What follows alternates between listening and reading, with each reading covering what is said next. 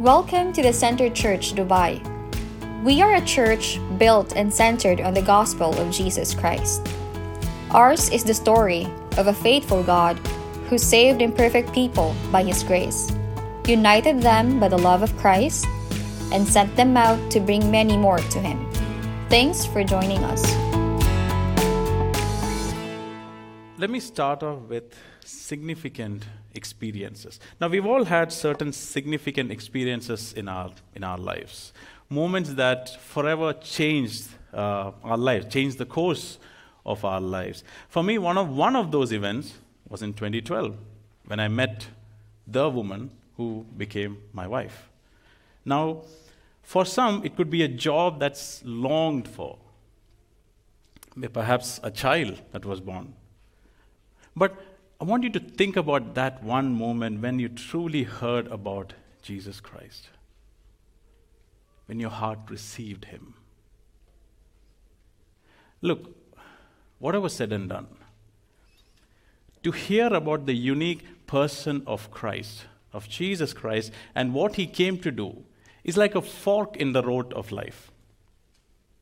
You cannot hear about Jesus and remain the same. It's impossible.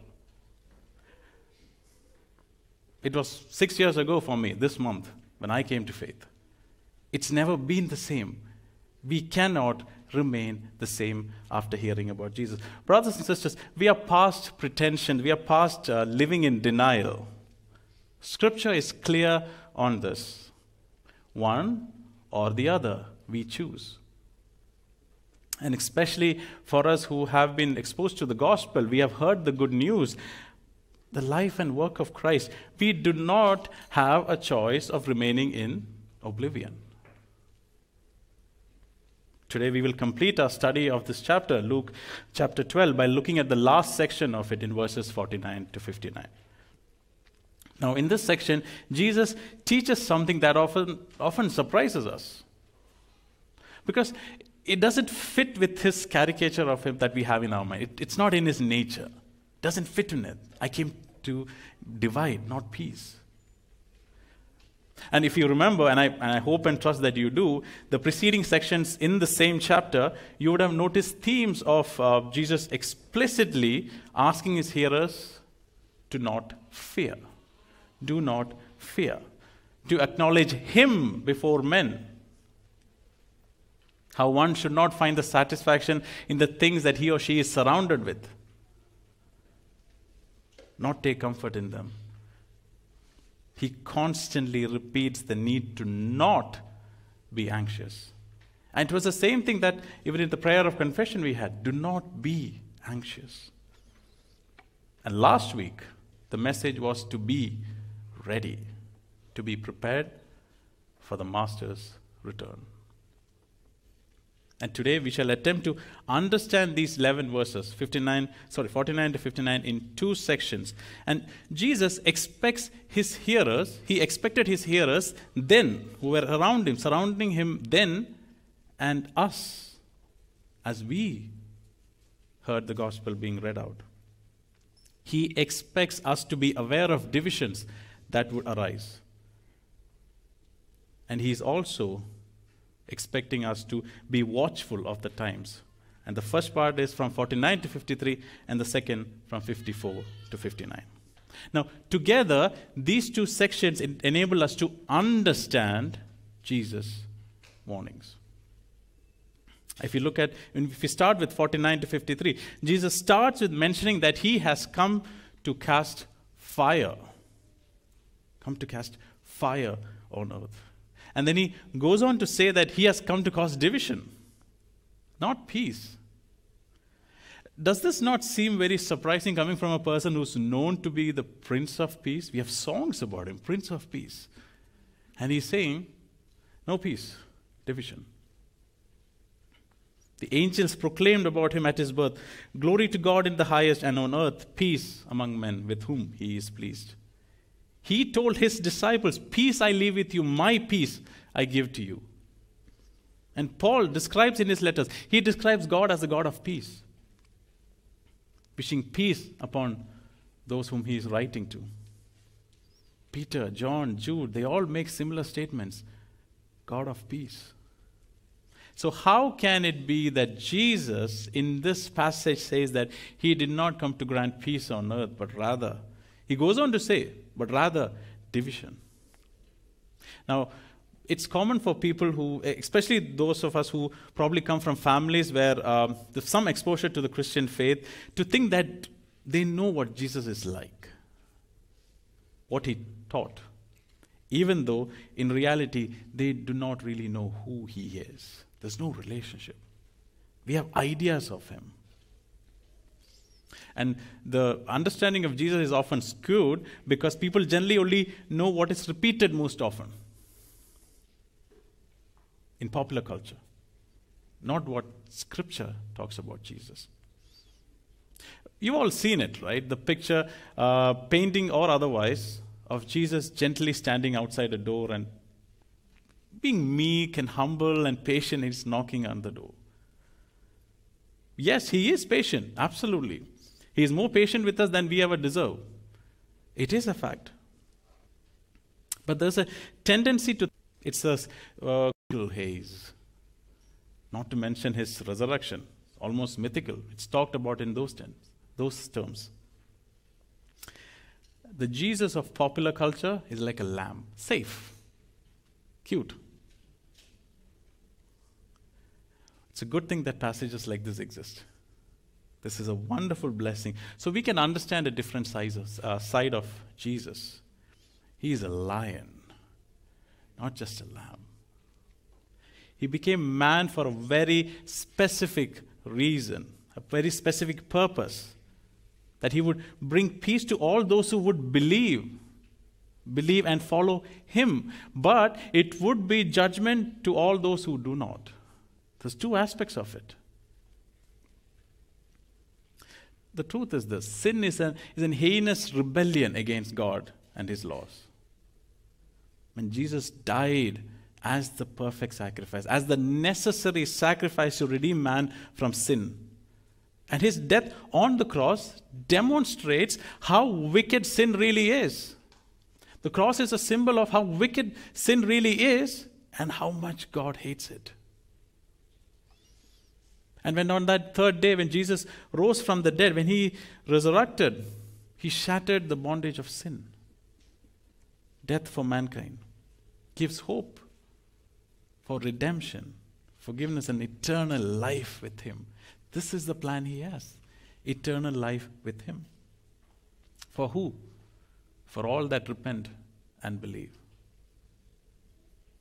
Promise, and his promised return is the most wonderful thing that can ever happen. Sounds wonderful, right? But it'll also bring judgment, as mentioned before, on those who do not obey the gospel. He is to return as the lion. Yes, Jesus did come to bring peace to men, but such peace requires a reconciliation between man and God. And then man and between men. The gospel of Jesus can do both, by the way. Reconciliation between man and God and between us. But there cannot be peace with those who reject it. They will remain at enmity with God and his wrath upon them. And they will also hate the righteous. Why? Because they hate God. They hated God first. Notice in Luke 12:49, I came to cast fire on the earth and would that it were already kindled. Jesus expresses his desire that the fire of that day of judgment was already kindled. Why? For it would bring about the culmination of the ages and righteousness would reign. But however, as pointed out in verse 50, I have a baptism to be baptized with, and how great is my distress until it is accomplished. He would first have to fulfill a baptism that was causing him distress. This is a direct reference to crucifixion. And he uses this same analogy of baptism for his suffering and crucifixion in Mark 10, verse 38. Baptism. And Jesus had already told his disciples about this when they were in Caesarea Philippi. We saw that in Luke 9. This is the only way that mankind could experience peace. For Jesus' atonement on the cross is the means by which man is redeemed, man is forgiven, reconciled with God, and adopted into his family. The only way. And Jesus' bodily resurrection proves his claims and establishes his authority over everything. And without this reconciliation, there cannot be peace with God. But with this reconciliation, there is peace with God and with other believers. Other believers. He is the Prince of Peace, and he will bring division to life. He tells men to lay up treasures in heaven, but they are to give up the treasures on earth. The Israelites had forgotten this. The people who were hearing him at that time, they forgot this. They had neglected or overlooked the sequence of events which was to bring in the kingdom of God. They all looked forward to the day of the Lord as the day of salvation, rejoicing, and blessing. They looked forward to it. But they forgot that the day of the Lord began with judgment. This is what the prophet Amos reminded them in Amos 5:18-20. Woe to you who desire the day of the Lord. Why would you have the day of the Lord? It is darkness and not light. As if a man fled from a lion and a bear met him. And went into the house and leaned his hand against the wall, and a serpent bit him. Is not the day of the Lord darkness and not light, and gloom with no brightness in it? The Lord's coming also had a cost for those who do not believe in him. While he is the Prince of Peace, he is also the source of division. He will cause great division among men, even within families. Within families where the bond of union is most intimate and intricate. This isn't a popular message, but this is what he said. Jesus was very clear on one thing, that not everyone would everyone would embrace his gospel. Many would resent him and respond with anger and gratitude. It is with this in mind that he told his disciples that believing in him would have a sort of polarizing effect on them, on everyone around them, even to the point of dividing families. Verse 52-53. For from now on, in one house there will be 5 divided, 3 against 2 and 2 against 3. They will be divided, father against son, and son against father, mother against daughter, and daughter against mother, mother-in-law against her daughter-in-law, and daughter-in-law against mother-in-law. Now the division which Jesus speaks of here is interesting in many ways. And we start with the first one. There's a division that occurs within the family, in which, as mentioned earlier, the closest human bonds are found. And second, there's a polarization, as mentioned before, which it's like it's not just one against one. And in Jesus' word, it's 1 against 4 or 2 against 3. It's not 1 against 1. Those who have come to faith in Christ will join together, while those who have rejected Christ will also find a bond together. A new basis of unity in opposition to Christ. You want to see how this works out? The Sadducees and the Pharisees did not like each other, and that's an understatement. But they came together in rejecting Christ and calling for his crucifixion. And third, the division described out in these verses are all within a family, but also crosses lines of authority. Fathers have authority over sons, and mothers have authority over daughters. But allegiance to Christ takes precedence over all other authorities, all other allegiances.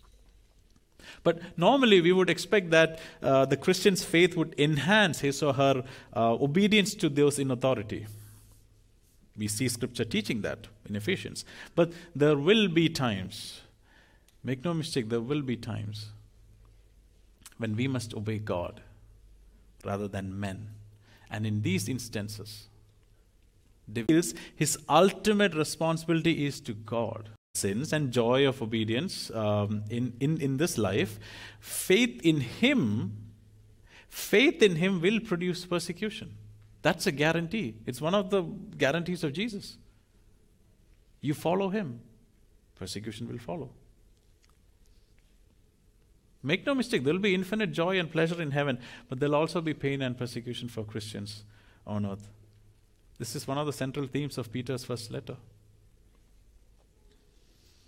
The Christian's perspective should be like that of Apostle Paul.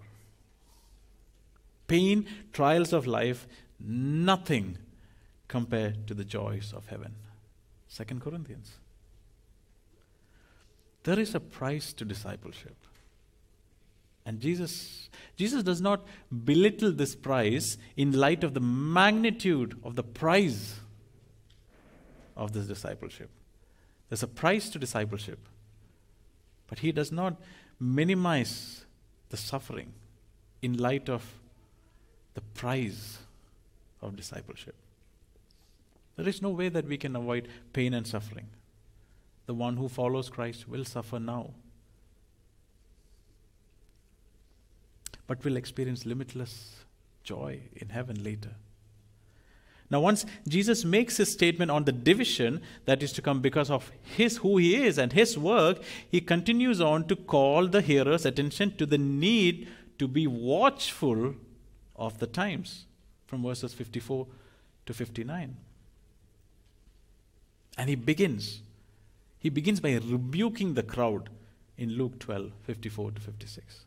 He also said to the crowds, this is verse 54, He also said to the crowds, when you see a cloud rising in the west, you say at once a shower is coming. And so it happens.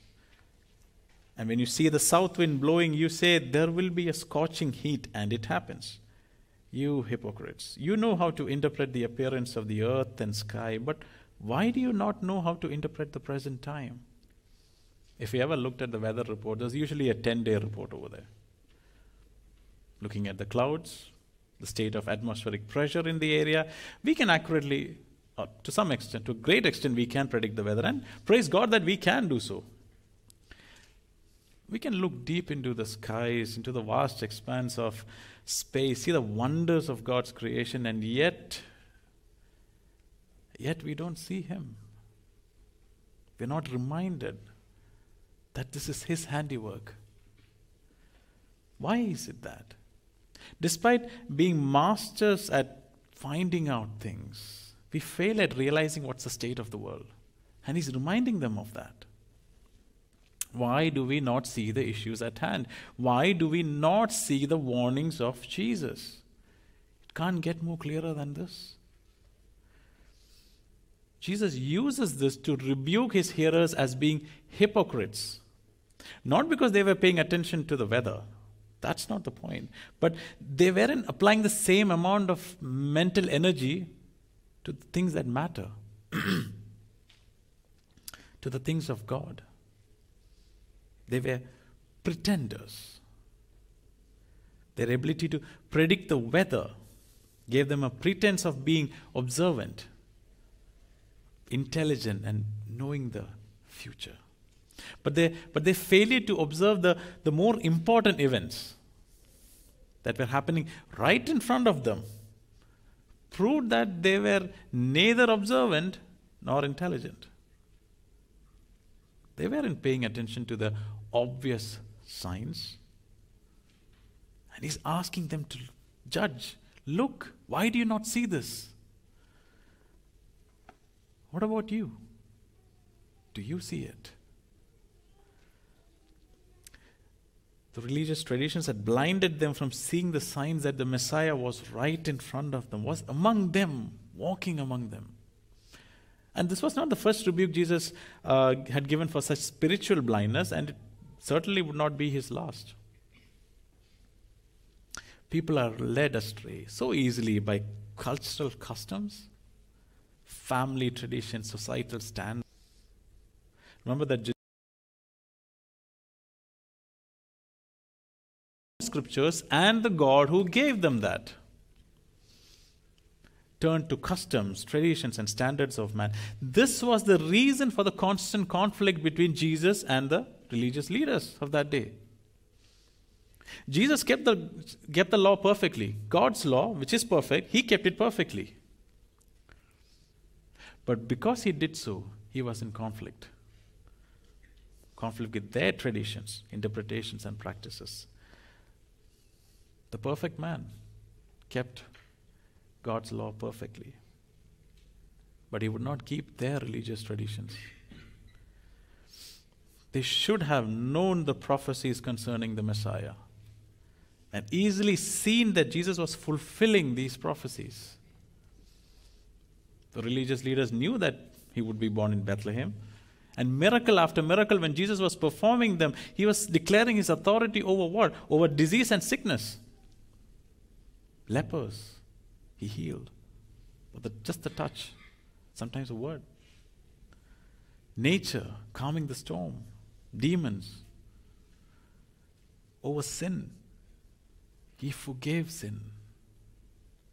And death. And they had the audacity to say that he did all this by the power of Beelzebub. And the preposterous part is this, that Jesus had already pointed to the crowd that the queen of the south that traveled a long distance to hear the wisdom of Solomon, someone greater than that, wisdom itself, God himself is among them, and they were blind to it. Church, are you paying attention? The Gentile people of Nineveh repented when Jonah came and preached to them. But these people were not even repenting, though they were in the one about whom scriptures wrote. Again, I ask you, church, are you paying attention? And Jesus goes on in verse 57. Why do you not judge for yourself what is right? Why do you not judge for yourself what is right? They should have thought for themselves, as Jesus said. We should have thought for ourselves. The leaders were guilty, but so were the followers who followed them. Look at the evidence. Judge rightly. My brothers and sisters, do not be swayed by the thinking of the experts. We all like to be consumers. Someone is ready to give us information and we just gobble it up. We want to let others be responsible for coming to the right answers. But Jesus is very clear here. The important truths, that which matter, seek the truth. God reveals truth to those who are seeking, truly seeking. We are all responsible to search the scriptures and to see if what is taught is true. He expects us to be like the Jews in Berea. We know that from Acts 17. Paul came and preached to them. They heard the message, went back, searched through scriptures, and found them to be true. This is how we ought to. This is how we ought to approach scripture. We have a responsibility to study the Word. The Word of God is so readily available now. But can it be said that there's never been a time in history where this very word is ignored the most? We all have this. What's it being used for?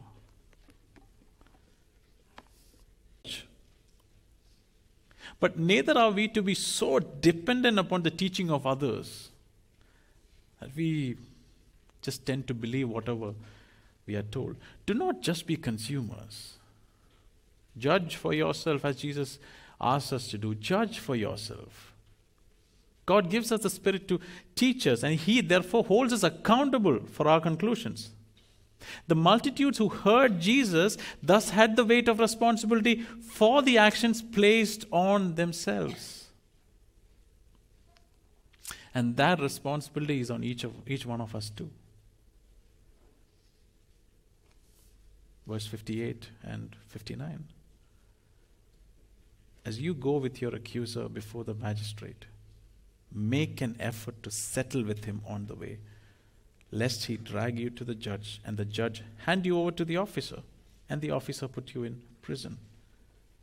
I tell you, you will never get out until you have paid the very last penny. The last two verses of our text almost seem out of place. Judge for yourself and taken to the magistrate. Now, the way it's used is in a way that appears to be quite different from the way the same statement is used in Matthew 5, from verses 22 to 26. But I say to you that everyone who is angry with his brother will be liable to judgment. Whoever insults his brother will be liable to the council. And whoever says, "You fool," will be liable to the hell of fire. So if you're offering your gift at the altar and there remember that your brother has something against you, leave your gift there before the altar and go. First be reconciled to your brother and then come and offer your gift. Come to terms quickly with your accuser while you are going with him to court, lest your accuser hand you over to the judge and the judge to the guard and you be put in prison. Truly I say to you, you will never get out until you have paid the last penny. Now, before we consider the difference in the way Jesus uses this illustration in Matthew 5 and in Luke 12, let's take note of the similarity. In both the texts, the motivation is what? The fire of hell. God's judgment. Now, in light of the fire of hell, one should have a greater incentive to quickly reconcile with his brother. Knowing that anger itself towards one's brother is deserving of eternal damnation. So too, in our text for today in Luke, the fire which our Lord has come to bring is a strong incentive. In Matthew's text, it may well be that our adversary, our opponent, with whom we should quickly be reconciled, may well be our brother. But who is the adversary in our text for today? Who is he talking about? To understand this, let's look at verses 51 to 53. And in verses 51 to 53, it speaks of division between family members. But the division between family members is a result of the response to the gospel. Now, reconciliation in this instant is impossible apart from everyone coming to faith, to believe in Christ. And so this here is a serious warning, because in this context, it's a direct reference to eternal judgment in the context of Luke. What they should do in matters of this life, in resolving conflict is even more crucial in matters of eternal life. You are guilty and you need to be reconciled with God. Now, He has already provided the means for this to happen. He paid it Himself. Your part is to repent.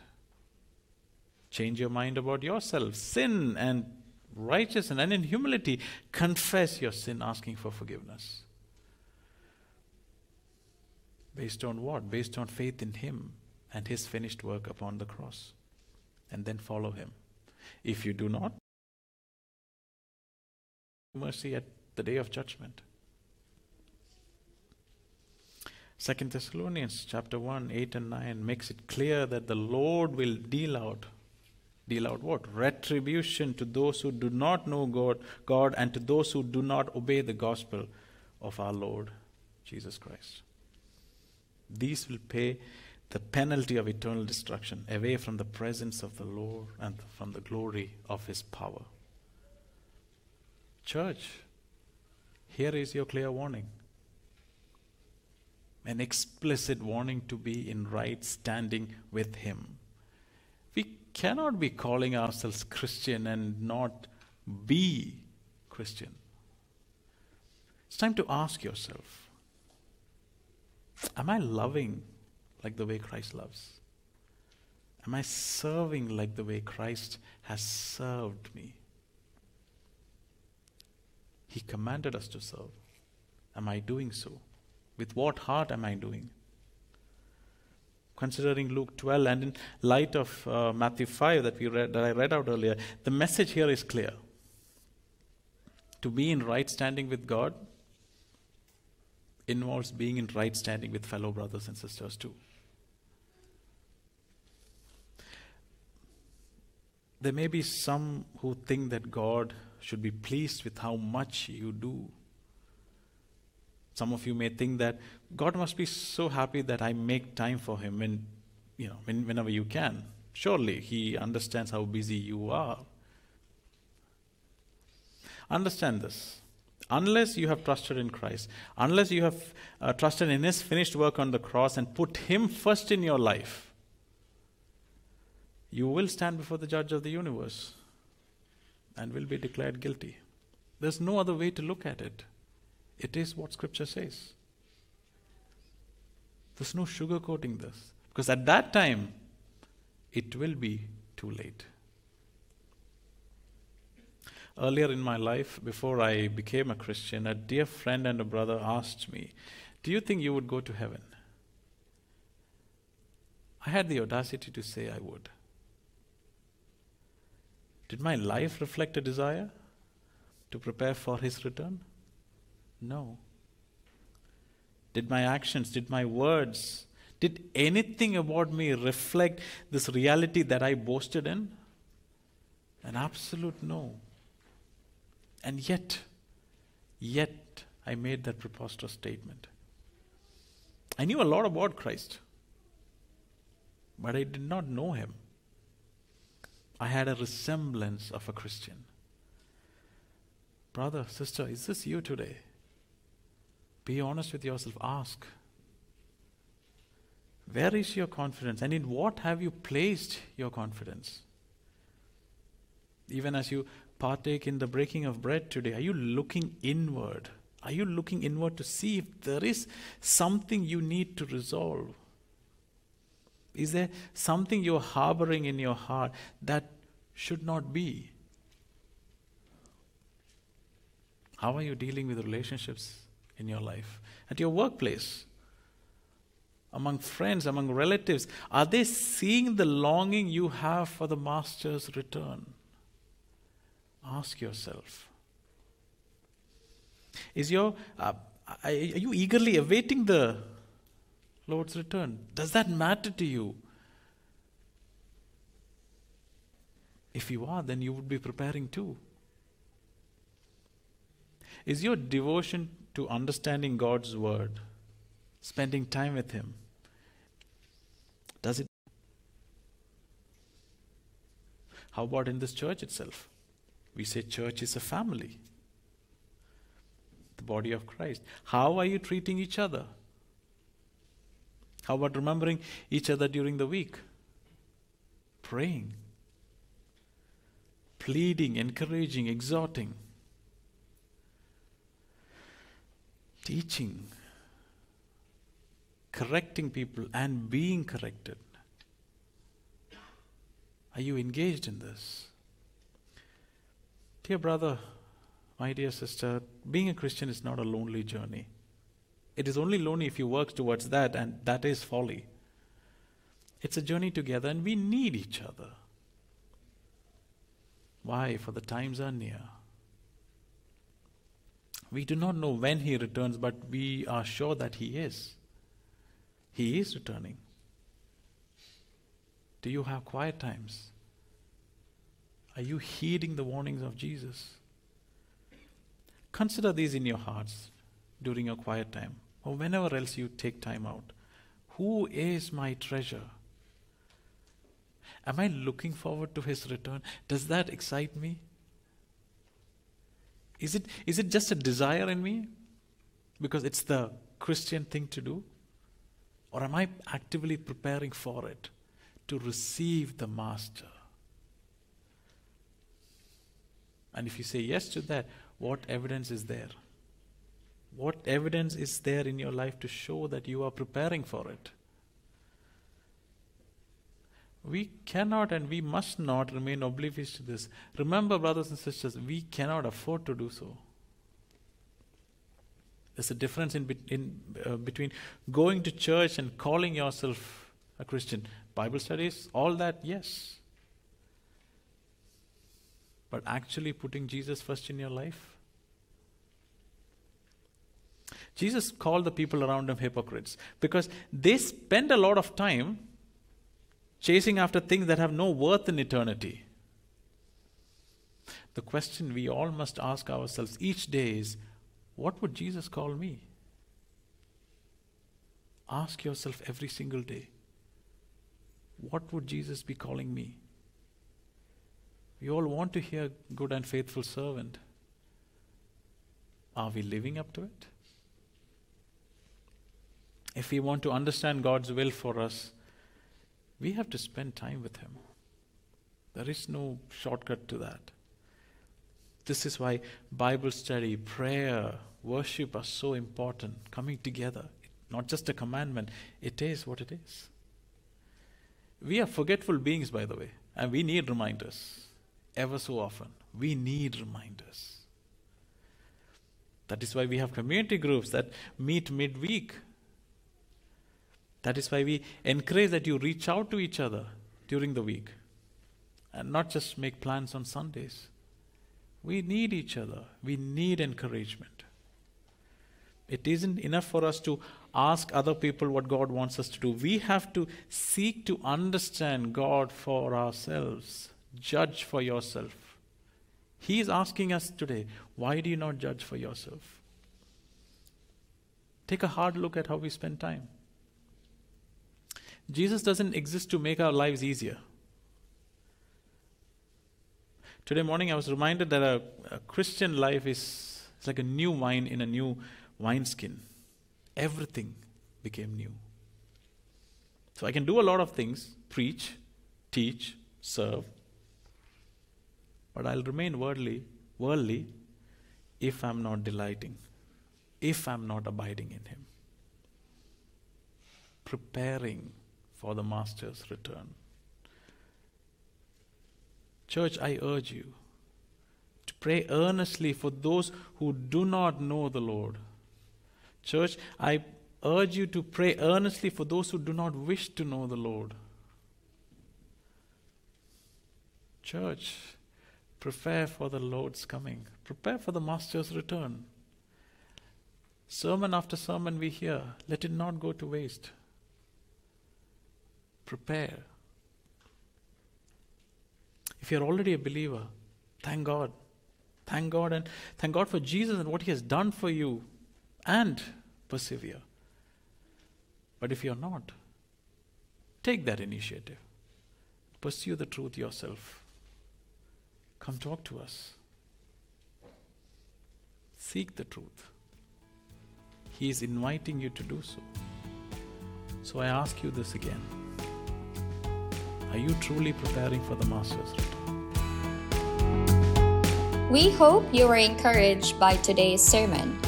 Please visit our website, cc-dubai.com, for more information on Center Church Dubai. If you know someone who will be blessed by this sermon, please share this podcast link so they can stay updated.